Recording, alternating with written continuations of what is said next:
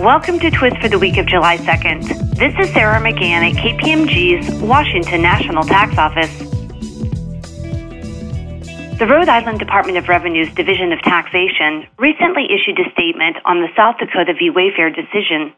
The statement notes that last week's U.S. Supreme Court decision means that a state can require a retailer to collect and remit the state's sales tax, including online retailers that have no physical presence in the state.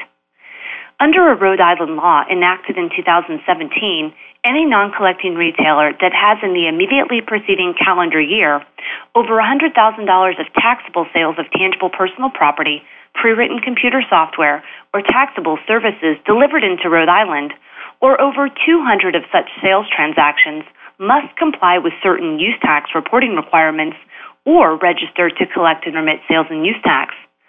The recently issued statement reminds taxpayers of this obligation and confirms that for non-collecting retailers, the choice to either collect or report is still available. Please stay tuned to Twist for future Wayfair responses.